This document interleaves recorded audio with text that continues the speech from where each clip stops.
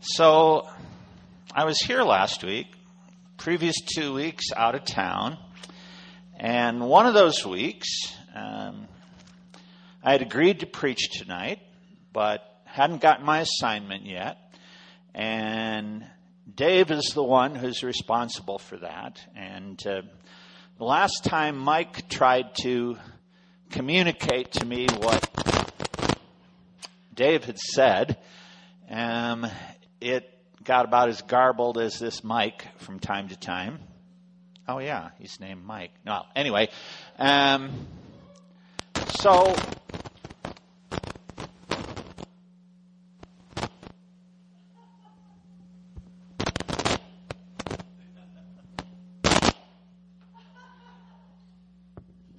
maybe if I don't hold it, don't move it.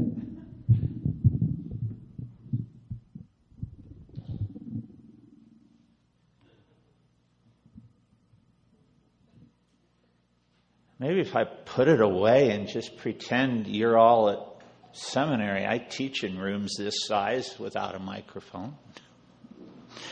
So I got an email from Mike saying that he had my assignment from Dave and I could be sure that it was correct, and that I was to preach the story of Noah from the children's Bible. And I thought to myself, is he pulling my leg? Or is he serious? And that's basically what I wrote back. And he said, oh no, it's serious because we want to, from time to time, obviously other things are interspersed along the way. We want to work through a bunch of the stories in the children's Bible, use some of the pictures they have, and for the children who stay in the service and for their parents, the things can dovetail. And I go, okay, that's fine. I just want to be sure I wasn't starting to do something that was a joke. So we've got really cool pictures tonight, especially if I have my remote.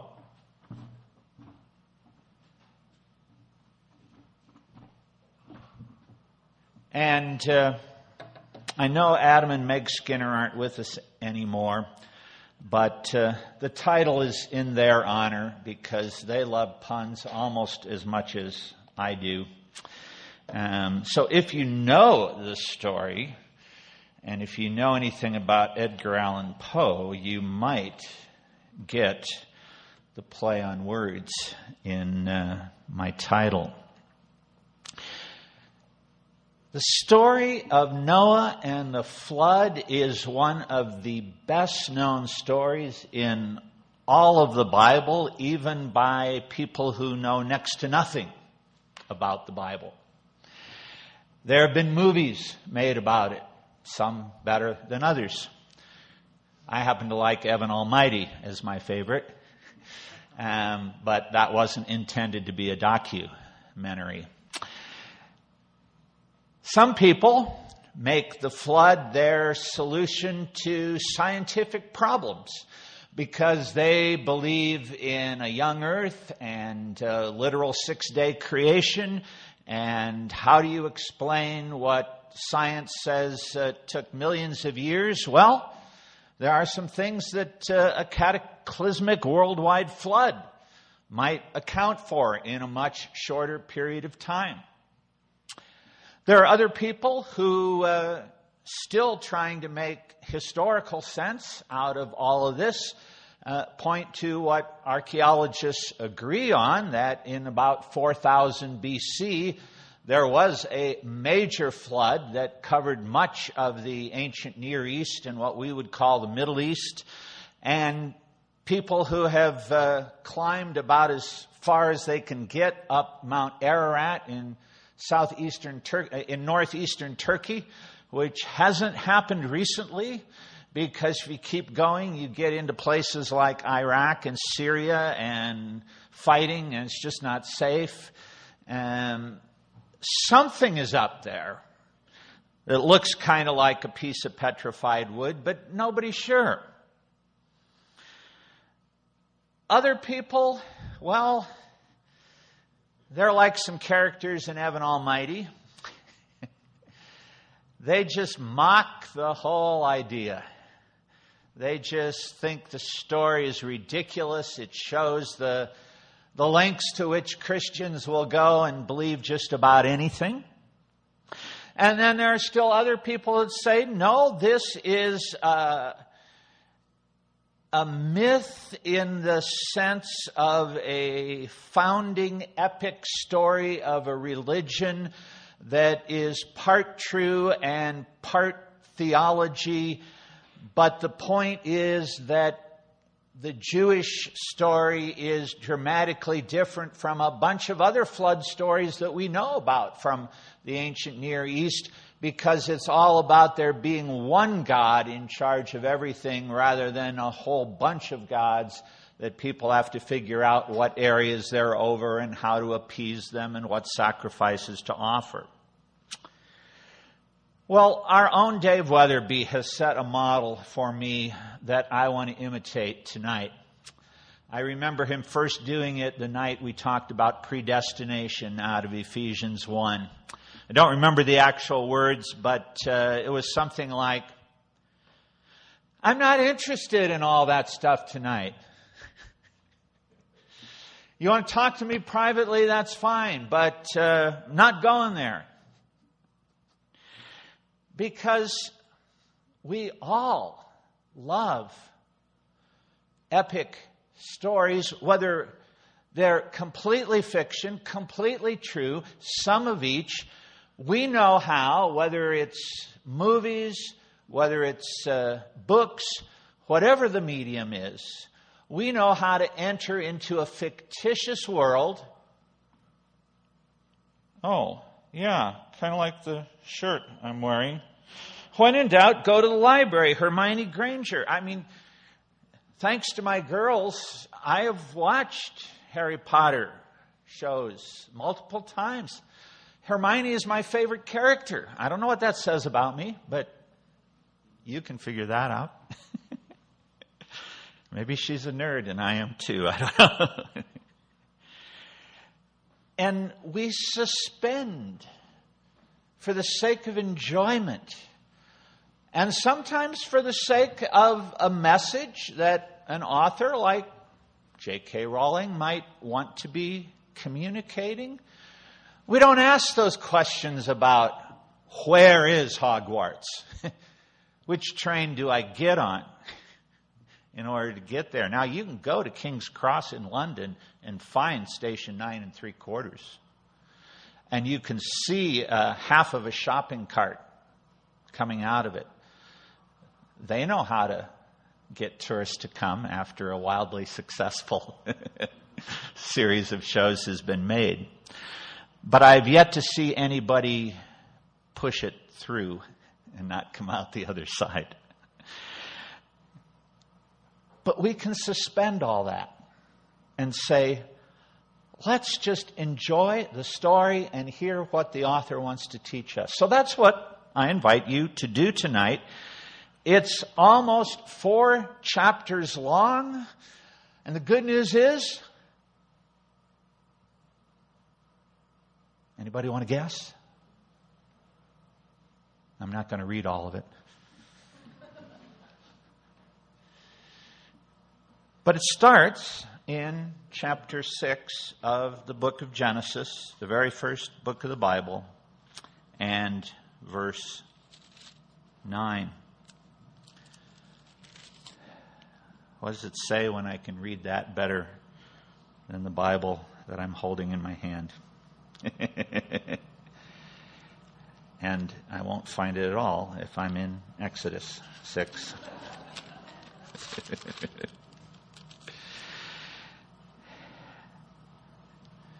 This is the account of Noah and his family. Noah was a righteous man, blameless among the people of his time, and he walked faithfully with God. Noah had 3 sons, Shem, Ham, and Japheth. Now the earth was corrupt in God's sight and was full of violence. God saw how corrupt the earth had become, for all the people on earth had corrupted their ways. So God said to Noah, I am going to put an end to all people, for the earth is filled with violence because of them. I am surely going to destroy both them and the earth. So make yourself an ark of cypress wood. Make rooms in it and coat it with pitch inside and out. This is how you are to build it. And for the next 6.5 verses, he gives all the details of what the ark was to contain. And then he says, Noah did everything just as God had commanded him. The Children's Bible gives us 2 wonderful pictures here that we might be able to see. There we go. I don't know if that's what Noah did with the Lord's instructions. And, whoa, come back. Try that again. Just one slide. There we go. I don't think that was an actual photograph.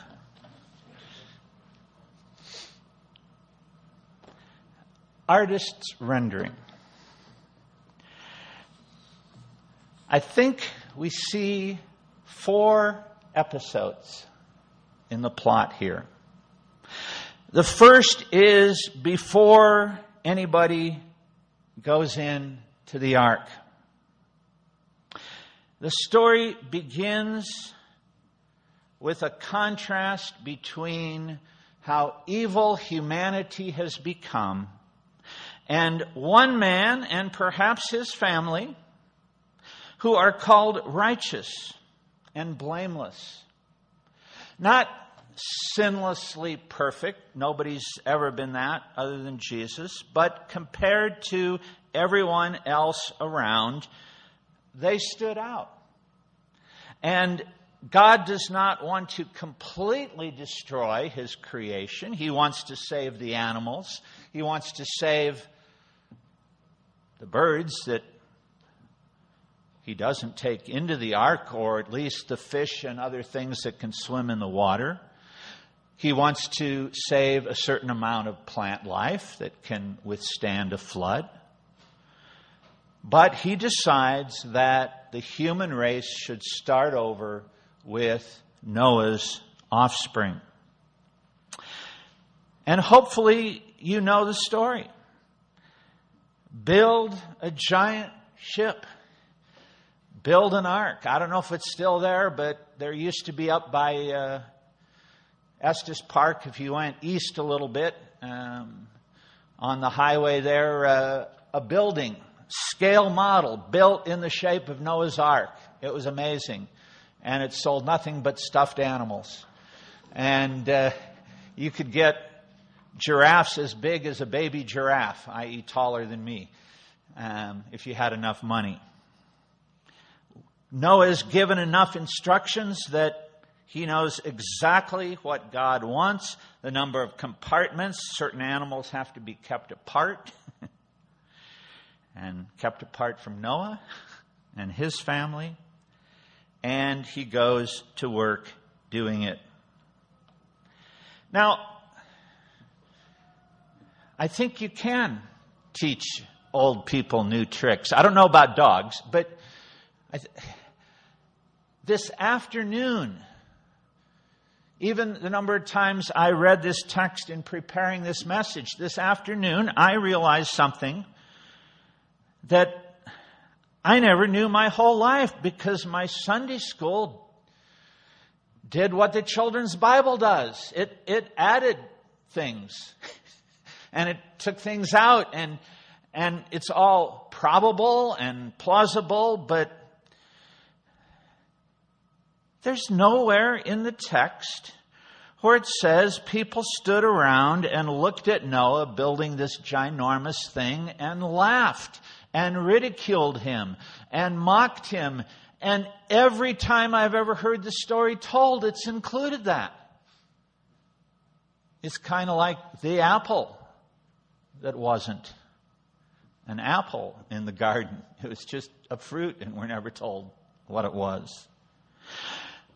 But I see why people jump to that conclusion. It's hard for me to imagine anybody in the area where Noah was building this ark who wouldn't have mocked him. Maybe they were polite and started by asking some questions. Is this a new museum? But when they found out, the message was absurd. A flood so huge that anyone and anything not on it, any animal or human being, is going to perish? No, you've lost your mind. That's one of the reasons I like Evan Almighty. If you know that show. Evan's a senator in Washington, bit of a cutthroat, willing to cross some boundaries that may or may not be legal. He's got friends who appreciate him as long as he's still like that.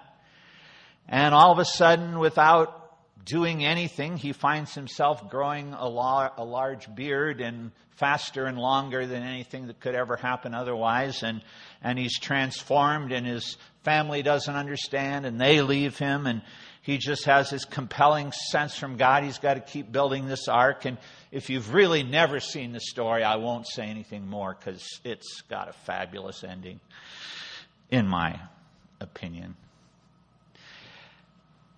But the people who come and look at him, including news reporters who are poking fun of him, just mock him. But what I see that Genesis emphasizes is Noah did everything just as God commanded him. Doesn't that make obedience in just about any other area of life seem easier by comparison? Do we really have the right to grumble about how hard it is to obey God if Noah could obey at the expense of what everybody else thought was his sanity? Undoubtedly, those commands. But then comes a second episode. Chapter 7. The Lord then said to Noah, "Go into the ark, you and your whole family, because I have found you righteous in this generation. Take with you 7 pairs of every kind of clean animal, a male and its mate, and 1 pair of every kind of unclean animal, a male and its mate. And also 7 pairs of every kind of bird, male and female, to keep their various kinds alive throughout the earth. 7 days from now I will send rain on the earth for 40 days and 40 nights, and I'll wipe away from the face of the earth every living creature I have made." And Noah did all that the Lord commanded him. There it is again.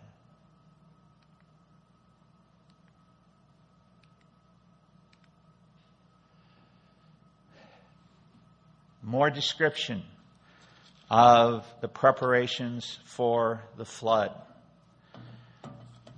And then we read, "Pairs of all creatures that have the breath of life in them came to Noah and entered the ark. The animals going in were male and female of every living thing, as God had commanded Noah. Then the Lord shut him in." And it starts to rain. For 40 days, the flood kept coming on the earth. And as the waters increased, they lifted the ark high above the earth. The waters rose and increased greatly on the earth, and the ark floated on the surface of the water. They rose greatly on the earth, and all the high mountains under the entire heavens were covered. The waters rose and covered the mountains to a depth of more than 15 cubits, about 23 feet. Every living thing that moved on land perished. Birds, livestock, wild animals, all the creatures that swarm over the earth and all mankind. Everything on dry land that had the breath of life in its nostrils died. Every living thing on the face of the earth was wiped out. People and animals and the creatures that move along the ground, and the birds were wiped from the earth. Only Noah was left, and those with him in the ark. The waters flooded the earth for 150 days. I've got all kinds of questions here that the Bible doesn't answer, and no other source that I can turn to answers. Did it have to be this way? I don't know. All I can do is trust a God who I believe is all-powerful and all-wise and loving and just. But here is where the story goes from bad to worse. Here is the account of now that the ark is completed, people go into it, and the flood begins, and it's not just torrential rain from the heavens. It talks about the waters from the deep opening up, what we would call the water table under the earth, the oceans, and all Neptune breaks loose. Oh, no, that's Greek mythology, the god of the sea. It is absolute chaos. In fact, the writer uses language that should make somebody who's recently read Genesis 1 remember the language about the primeval waters and the firmament that separated the waters above from the waters below. Everything that God made orderly at creation is being undone and disorderly. We go from bad to worse, and by the time we get to the end of chapter 7, we are at the worst point. The flood has been raging for as long as it's going to. As much destruction as is going to happen has occurred.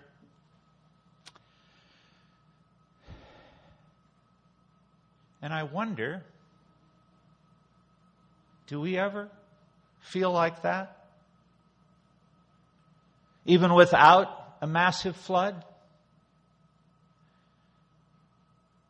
We've seen some pretty horrific storms hit the East Coast and the Gulf Coast. And other countries are used to devastation. Not that you ever get used to it, but they see it more often. And it does more damage because they don't have even the number of buildings that we have that can withstand storms. I grew up in western Illinois on the Mississippi River. Before some of the seawalls were built, never figured out why they didn't call them river walls, that are in place today. And I remember almost every spring, my parents would go downtown, and if I was in the car with them, we lived on the side of a big sloping hill, and the avenues were numbered starting with First Avenue, that was the riverfront road, and then Second and Third. And in the great flood of 65, I was 10 years old, and there was water past Fifth Avenue. It was remarkable. I can't imagine what it would have been like to live on a flood plain. And if you could, you would avoid living there. Or, as some people did, you literally built your house on stilts so that water would come and it wouldn't do any damage. And that's just a miniature version, tiny microscopic version of what is being described here.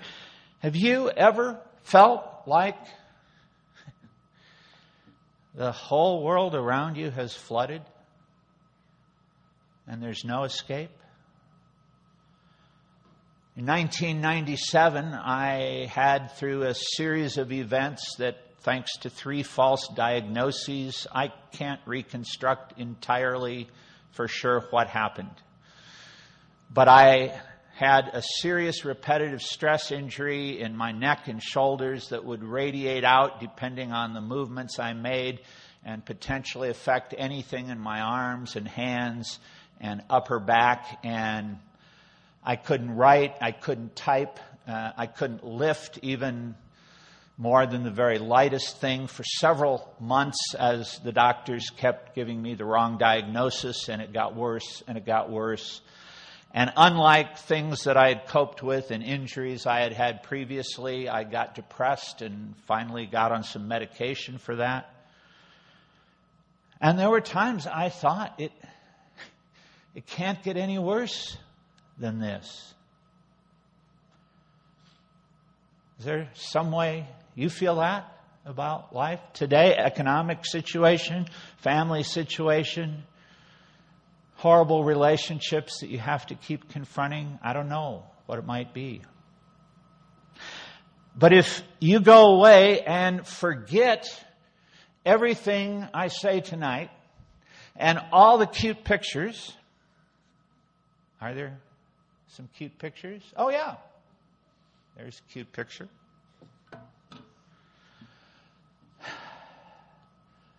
That huge ark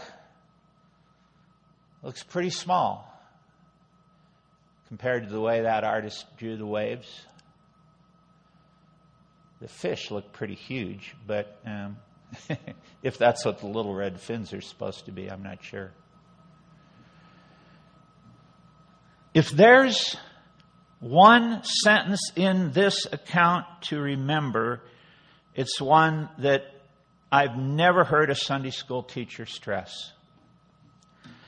At the very midpoint of the story, at the beginning of chapter 8, but God remembered Noah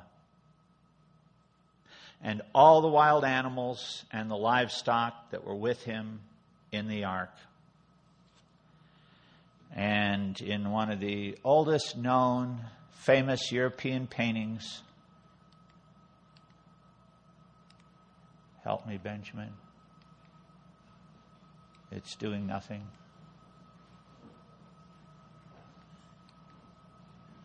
That's what I get for lying. And there it is.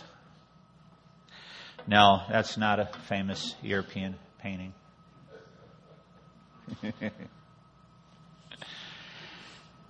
God remembered Noah. No, that doesn't mean he had forgotten what was going on. The word for remembered in the Old Testament is often used in pivotal, strategic, crucial points in a narrative for here's when God had determined to intervene and to change things and to start a plan of redemption and to make things get better again. And there's got to be a trick to doing this, but I haven't figured it out.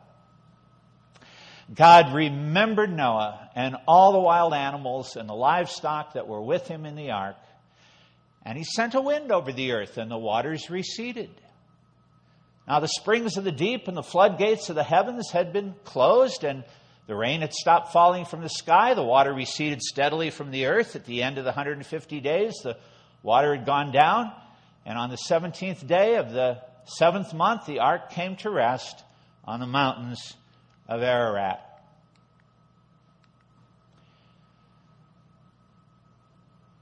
The waters continued to recede until the 10th month. And on the first day of the 10th month, the tops of the mountains became visible. After 40 days, Noah opened a window he had made in the ark and sent out a raven.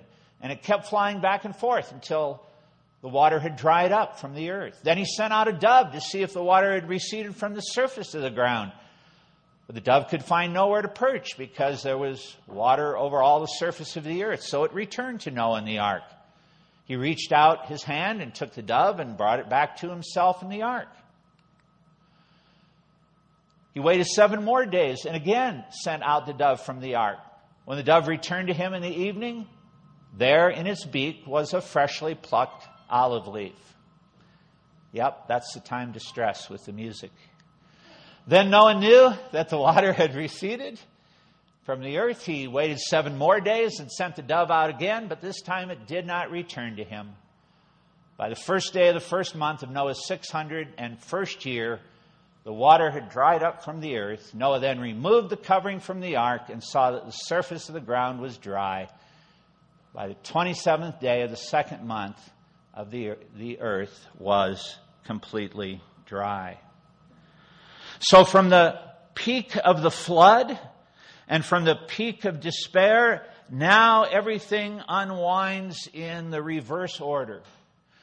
As the flood waters had increased, so also do they decrease over the same period of time. And if you learned this story as a kid, the Sunday school stories do a pretty good job with this part. 3 sendings out of birds. The raven who could eat to carry on, maybe floating on the top of the water, who could perch on other destroyed objects floating on the top of the water, flew back and forth and back and forth. A dove who required plant life and of a certain kind had to come back until finally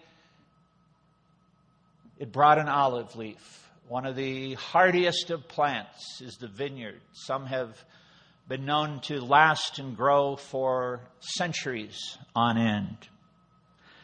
And eventually, Noah knew it was okay to leave the ark. I've got more questions. Do you? Why so long?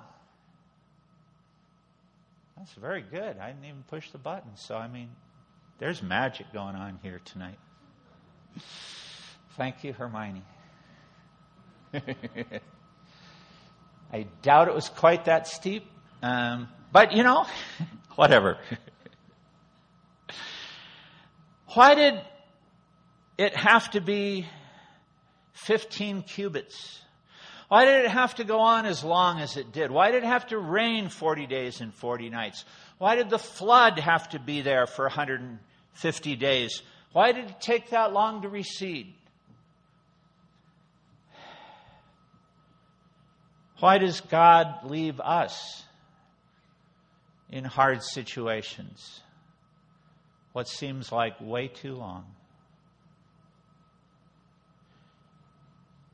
I contracted the repetitive stress injury in 97.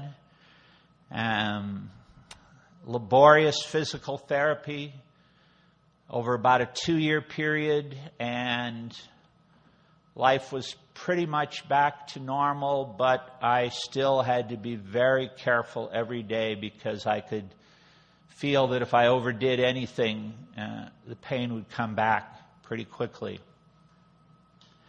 And ever so gradually it got better until 2003, when, foolishly thinking I was pretty much okay, I set out and did some stuff, and it felt like it was right back where it had been at the worst of the times. And then God remembered my situation and created a miracle that won't go in any book of genuinely unexplainable by science events. But one of my students who had heard about what I was going through came to me out of the blue, hadn't seen him in months, and said, "You probably don't believe in miracle cures." That's how he started.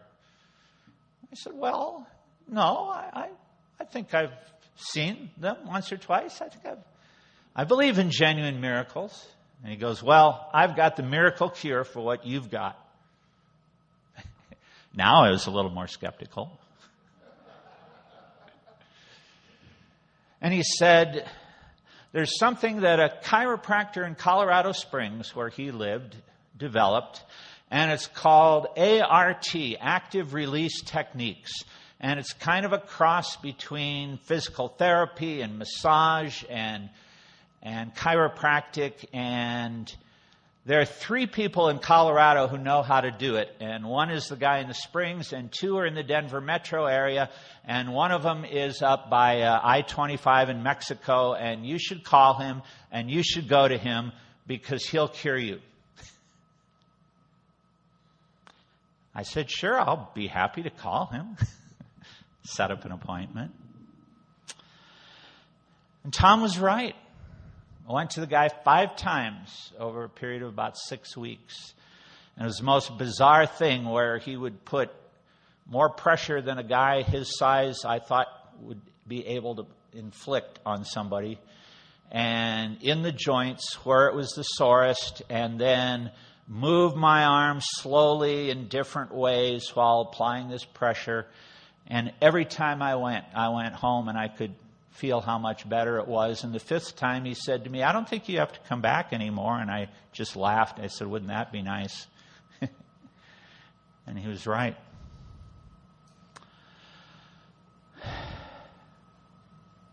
But there are other things God has not chosen to heal me of. There are things God has not chosen to take out of your lives. We've seen genuine miracles here at Scum. Not just my miracle, which had a scientific explanation to it. The miracle was that I should find out about it.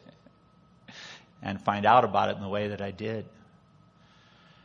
And no matter how many miraculous healings anybody gets, the last time I checked, the death rate is still 100%. Even Lazarus died again.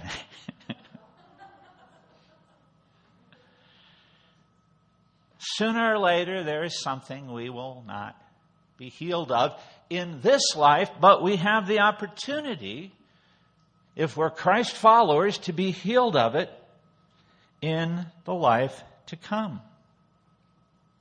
So how does this story wrap up? Then God said to Noah, come out of the ark. Stage 4.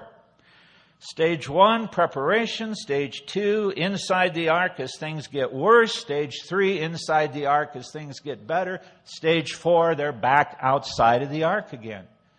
You and your wife and your sons and their wives bring out every kind of living creature that is with you.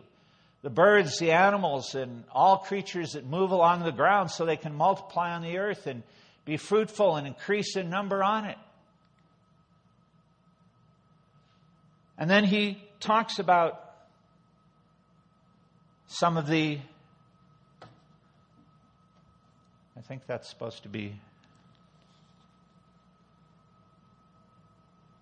no, it's not. That's right. Sorry, Mike. I was about to charge you with something you didn't do. And the text talks about Noah building an altar to the Lord. Why have 7 pairs of clean animals and just 1 pair of everything else? Because they're going to be used for sacrifice and to propagate and have more animals for sacrifice. And God makes a promise, and he says, never again will I curse the ground because of humans, even though every inclination of the human heart is evil from childhood. And never again will I destroy all living creatures as I have done, as long as the earth endures, seed time and harvest, cold and heat, summer and winter, day and night will never cease. And God blessed Noah and his sons, saying, be fruitful, increase in number, and fill the earth. If you've read Genesis 2, 1 and 2, that should sound familiar. The very command that was given to Adam and Eve that their descendants didn't do so well with. The fear and dread of you will fall on all the beasts of the earth. Humanity isn't sinless. Noah wasn't sinless. He wasn't sinless after the flood. There's a rather disturbing story not too much further in Genesis about what happens when he gets drunk and what his sons do to and with him. But here, we're starting over. Exercise dominion over the earth. You have the power over the creatures you've created. Apparently they were vegetarians before. Now they're carnivores. I guess that means it's okay to be either. And let's not make that a point of difference. Thank you, however that happened. As for you, be fruitful and increase in number. Multiply on the earth and increase upon it. He says it again. Then God said to Noah and to his sons with them, I now establish my covenant with you and with your descendants after you and with every living creature that was with you. The birds, the livestock, and all the wild animals, and all those that came out of the ark with you. Every living creature on earth. And you can read it faster than I can. Here's where what presumably already existed, it's just a scientific phenomenon, the rainbow, now takes on spiritual significance as a reminder. Just as rainbows are seen when the sun comes out, immediately after or near the end of a rain, it's a reminder in all 6 major colors that God will never again destroy things remotely on the scale that he did of the flood. So what?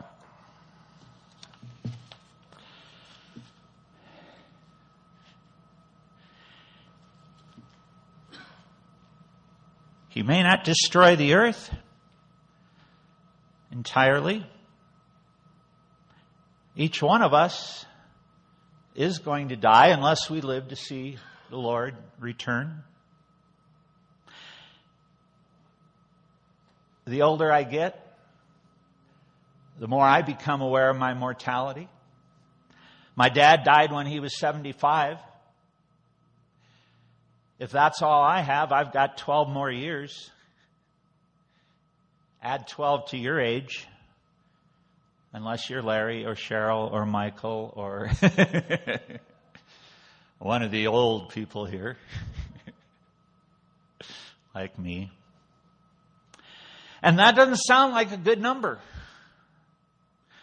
My mom passed away just last spring. She made it to 87. That sounds a lot better. Now I've got 24. But I don't know that I get what I want.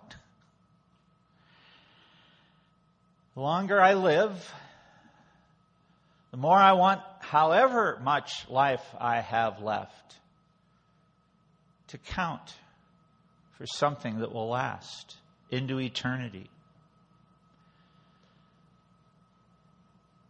One of the interesting things about the children's Bible that these pictures come from is that each of them ends with a brief reference to Jesus or something in the New Testament.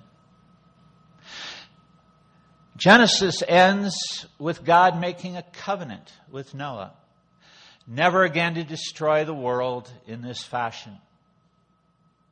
But that's not the final covenant he makes with humanity. He will make a covenant with Moses and another one with David. And I skipped Abraham before Moses. But then in Jeremiah and Ezekiel, he will prophesy a new covenant. One that will not have any of the imperfections of the old. And Jesus, the Bible claims, came to inaugurate, to start, to usher in that covenant. But only in part. We have new heavens and new earth that we wait for. And that's why when I can get my mind in the right mood, and stop trusting in this world so much and the fun things I can do here, I can say, wait a minute, I don't have 12 or 24 years. I've got a Googleplex gazillion. I don't know how many zeros to put after that. And then when that's done, I've got a Googleplex gazillion times that left. And I've still only barely started. Because even though Mike's not here, we've had a Narnia theme mentioned. How can we not quote one of Mike's favorite C.S. Lewis quotes? That you and I have never seen a mortal person. Well, Lewis said man. I'm updating the language for the 21st century. Everybody will live forever. The only question is, what will their state, what will their condition be? Now I've got a lot more than a kid's story. And I've got a happy ending. And we look at the rainbow and we can remember the flood, but next time you see a rainbow, will you remember Jesus? And a promise of new heavens and new earth that will make the worst crap we go through in this life pale into insignificance as we look back. Doesn't necessarily feel like it now, but one day it will. Let's pray. Lord, I do not know what floods of horrors or evil or annoyance or frustration or strained relationships people here may be going through tonight, but you do. And I don't know whether you are going to rather dramatically and suddenly at some point provide solutions for those, or gradually over the long haul, or not until the life to come, but you do. And I pray that you will help everyone here in whatever circumstances they are to accept your love, the gift of faith that you offer, even if they've already trusted in you for salvation, the gift daily of peace that you can make available, not as the world gives, but in a very countercultural way. And if any don't know you, I pray that they will reach out and begin to live a life of following you and accepting your free gift of salvation. That one day will lead to an eternity beyond anything we could possibly imagine or draw or film or portray or describe, however hard we try. Thank you for that indescribable gift. And we thank you in Jesus' name. Amen.